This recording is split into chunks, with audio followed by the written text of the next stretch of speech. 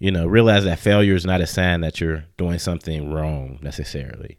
Sometimes it's a necessary part of the journey.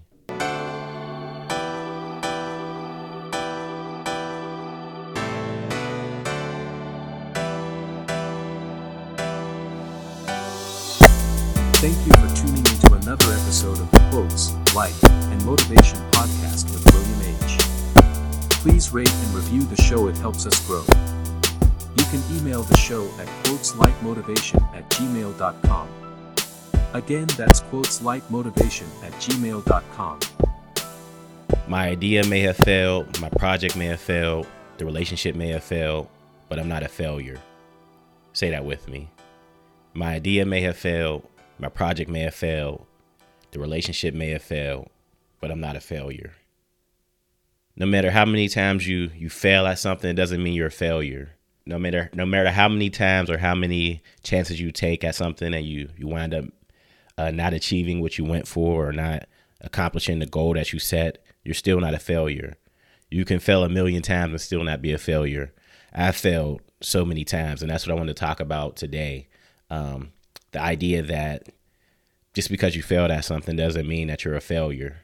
There's lessons in our failures. There's lessons in not achieving that goal or not reaching the goal you set out, and not achieving every goal you set, or not accomplishing every goal that you set. There's a lesson in that.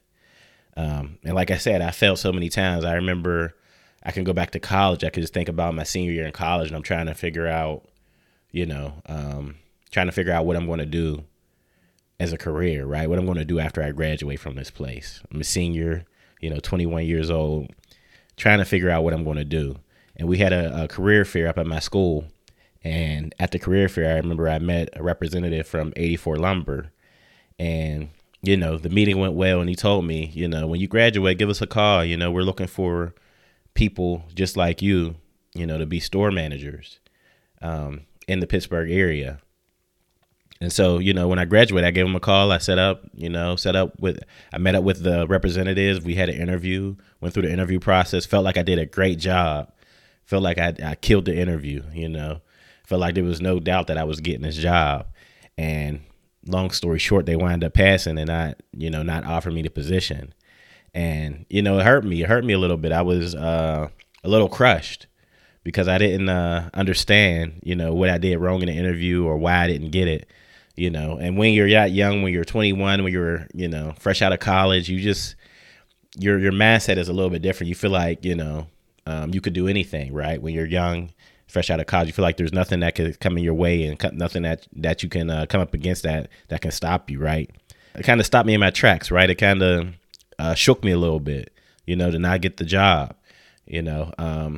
But, as a result of me not getting that job, I wound up a couple months later interviewing with Accenture, and I wound up getting the job there, So if I would have got the job at 84 Lumber, I might not be in technology and tech. The job with 84 Lumber wasn't tech related, right? And I wanted to work in tech, but I was willing to do anything to make sure I had a decent job out of college, right? I just wanted to make sure I had a job and was able to, pay bills and get my own place and all those type of things. But if I would have got that job with 84 Lumber, I may not have gotten that job with Accenture. I may not even interview for the job for Accenture. I might have not even been looking for an opportunity with a tech company, right? So, sometimes failures are there to teach us a lesson. Sometimes, you think you're missing out on something, but really it could be a stepping stone, or, it could be something about, maybe now is not the time for you to get that job or to get that position. Now is not the time for you to achieve that goal. Maybe it's about continuing to work on it, continuing to better your skills and prepare yourself for when the opportunity comes around that you really, really need or really, really want. Don't look at failures as the end all be all. Look at it as an opportunity to learn. Look at it as an opportunity to learn, an opportunity to grow. Another thing I can think about, another area where I failed at initially was in real estate. When I first was interested in investing in real estate, I was looking into wholesaling. I don't know if you guys are familiar with wholesaling real estate, but it's the idea that you buy a property that, needs a lot of work, basically like a property that needs to be rehabbed, or you basically need to find what they tell you when you're a wholesaler is you need to find a motivated seller. Now, what's a motivated seller? A motivated seller is someone who needs to get rid of a property because of some reason. It could be because of a divorce, could be because of a death in the family, it could be because of foreclosure, or they're unable to pay their bills. So that's what they teach you, as a wholesaler, to find a motivated seller, get a property under contract, and then you can resell the note on that property to someone else. So I tried my hand at wholesaling, in real estate when I first started looking into real estate investing. I thought it was an easy way to get in, an easy way to get started. It didn't cost a lot of money and so forth. But it was not for me, especially at that time. I'm already not a people person, not a person who likes to have small talk and long conversations about randomness, right? And wholesaling is a lot of that. Wholesaling is a lot of building rapport with motivated sellers, talking to them, understanding their situation, seeing how you can come in and help.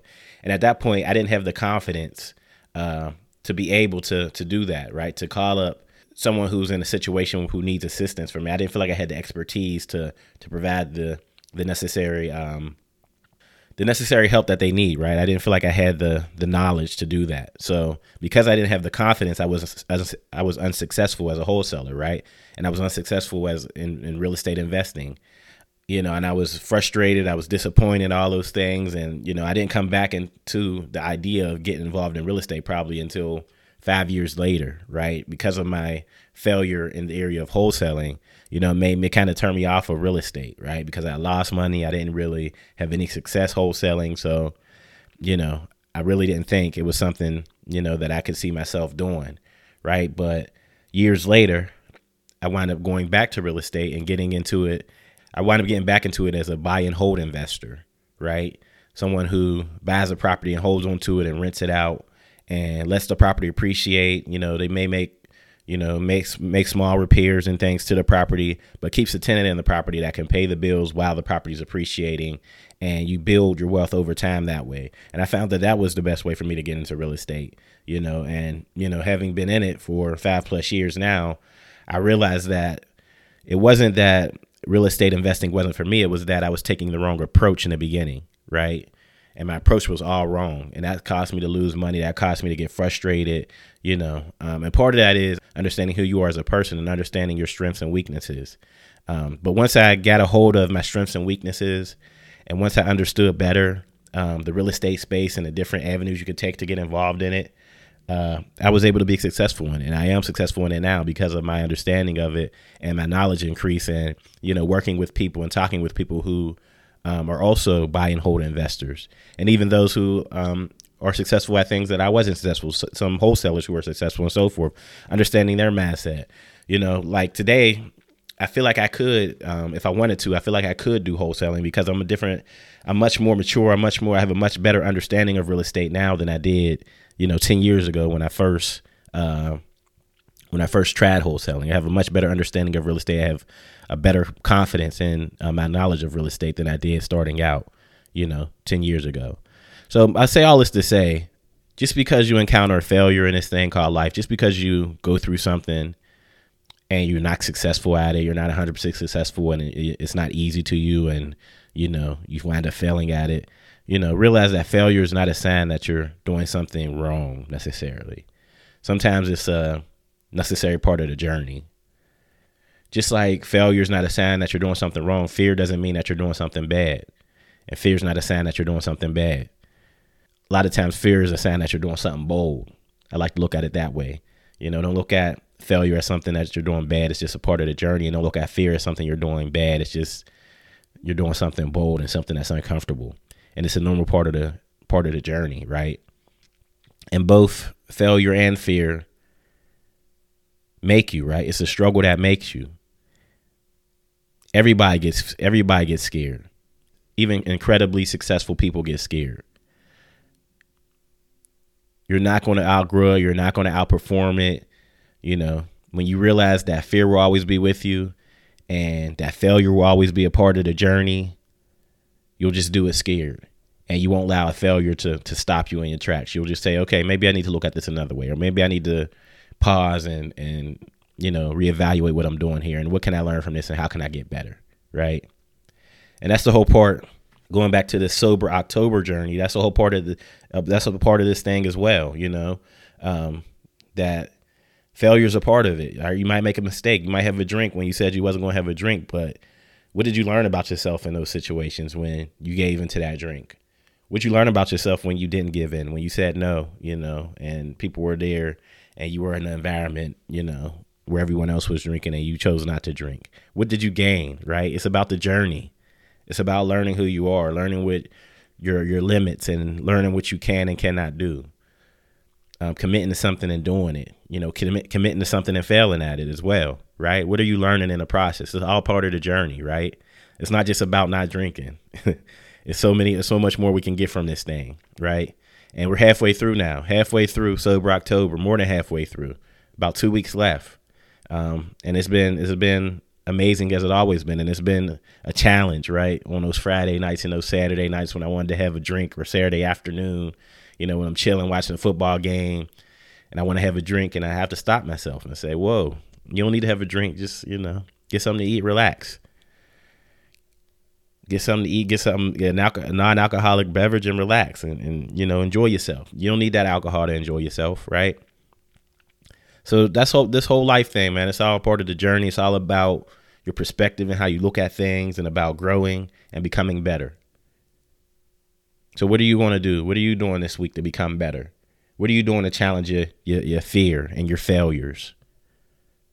How can you take a situation that you failed at and flip it into a success and look at it as just a normal part of the journey? Y'all have a good week.